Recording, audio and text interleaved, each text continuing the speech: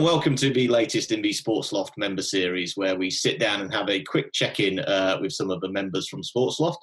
I'm delighted to be joined today by Nick Pinks, who's the founder of the latest Sport Loft member, Covatic, who's got some really interesting tech to take into the marketplace, and we're looking forward to catching up and seeing how Nick's doing. So, Nick, welcome. Hi, thank you very much. Good stuff. You want to give us a quick top-line elevator pitch as to what it is that you guys do?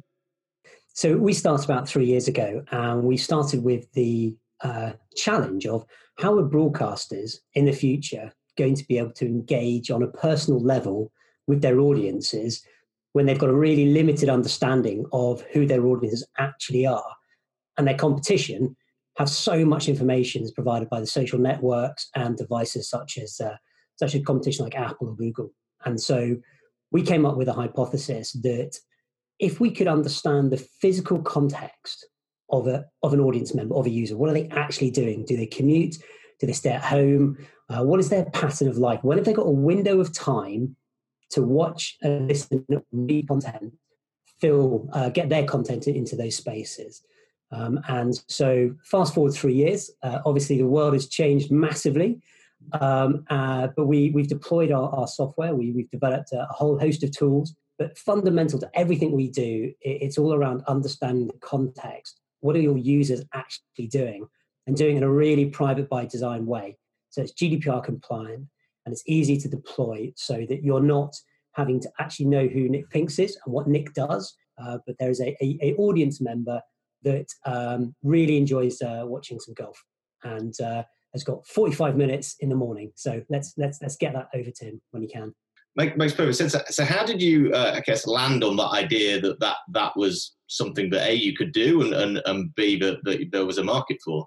We spent a lot of time looking at content and trying to understand what's the mood of content, who's in the content. And that's great. And that's really, really important. That's fantastic. But if you don't know who your audience is, like how do I know if you're going to like that team or you're going to like that player or you're going to you've got time to watch this, or you've got connectivity to watch this, or you prefer to listen to something rather than read something.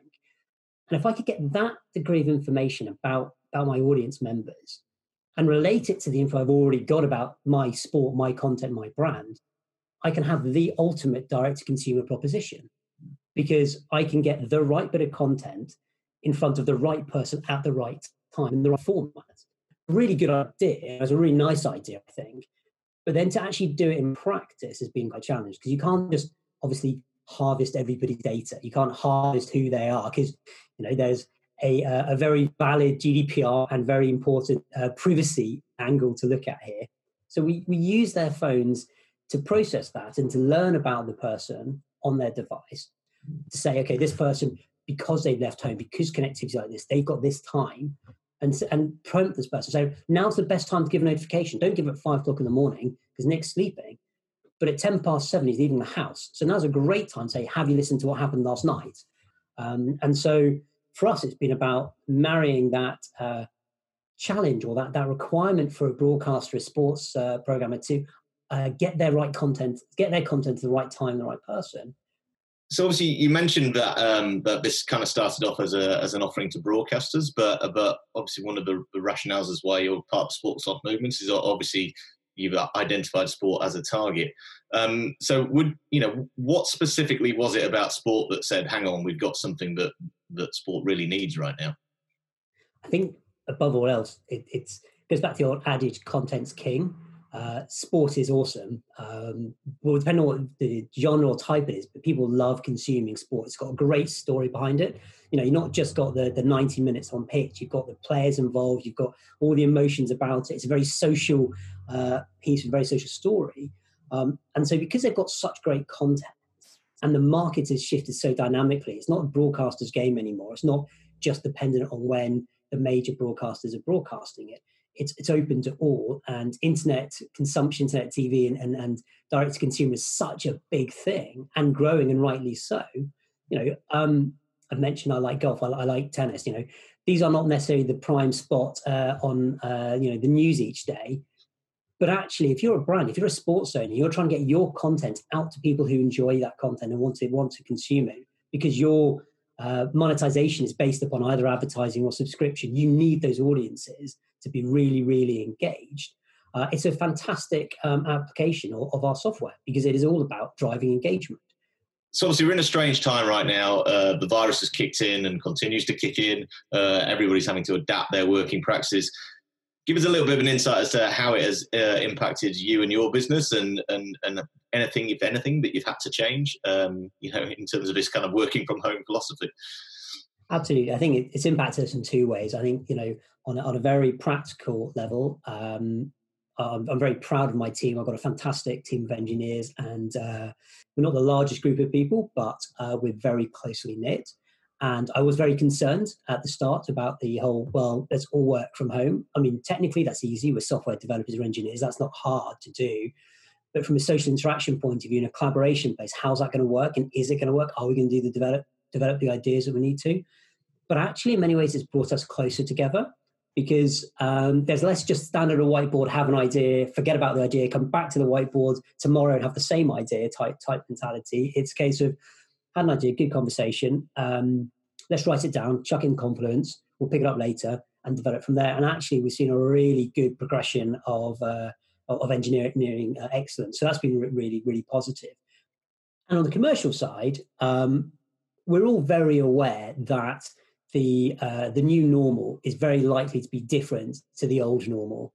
And what this means is that our clients and broadcasters and sports owners don't know what their audiences are going to be doing and what the pattern of viewing and consumption is going to be like. Right now, traditionally, we'd be in the middle of an Olympic cycle, and we would be talking about Tokyo, and would be having the build up to the games, and would have all the content for that, and would be right, at the end of the Premiership, and it would be we know the pattern of life from a broadcaster's point of view of how we get that story out. After the coronavirus, or as this continues on, how and when people can consume content will be very different. My pattern of life, your pattern of life will be different, and that is going to have a substantial impact on how we consume content. We're already seeing with a number of our brands that the peak times don't relate at all. So where in radio, for example, between 7 and 9, that was absolutely the peak time to listen to radio. That's not true. Our data shows, and it's very, very clear, that shifted entirely to the right. And actually now we're talking after lunch is the largest listening time. So it's really going to force people to kind of, I guess sort of change their thinking and not rely on lazy old templates of this is how the working day works. Absolutely. And it's only by understanding those models and seeing what you're doing as an individual, can you target that person explicitly and really make sure they get the right content. So in commercial, we're seeing a lot of interest in our product and what our data is showing, because it's telling something that people didn't know, and it's supporting people's hypotheses, and it's starting to understand, helping to build a story which lets you understand when you can present your content in the most appropriate way. Do you think then it would be fair to say that obviously no one wishes a global pandemic on anybody, but it has essentially to a degree accelerated A, the need for the services that you're providing, and B, as you say, the commercial side of your business?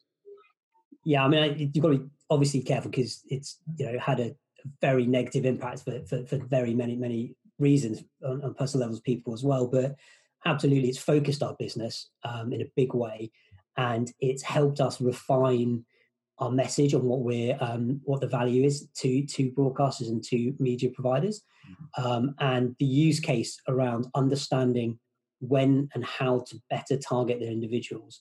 And this pandemic has created such a change in people's patterns of life that the windows of time to consume content are so dynamic and so diverse across the population that without technology like ours, you really are literally just guessing and saying, I think 5 o'clock is a good idea.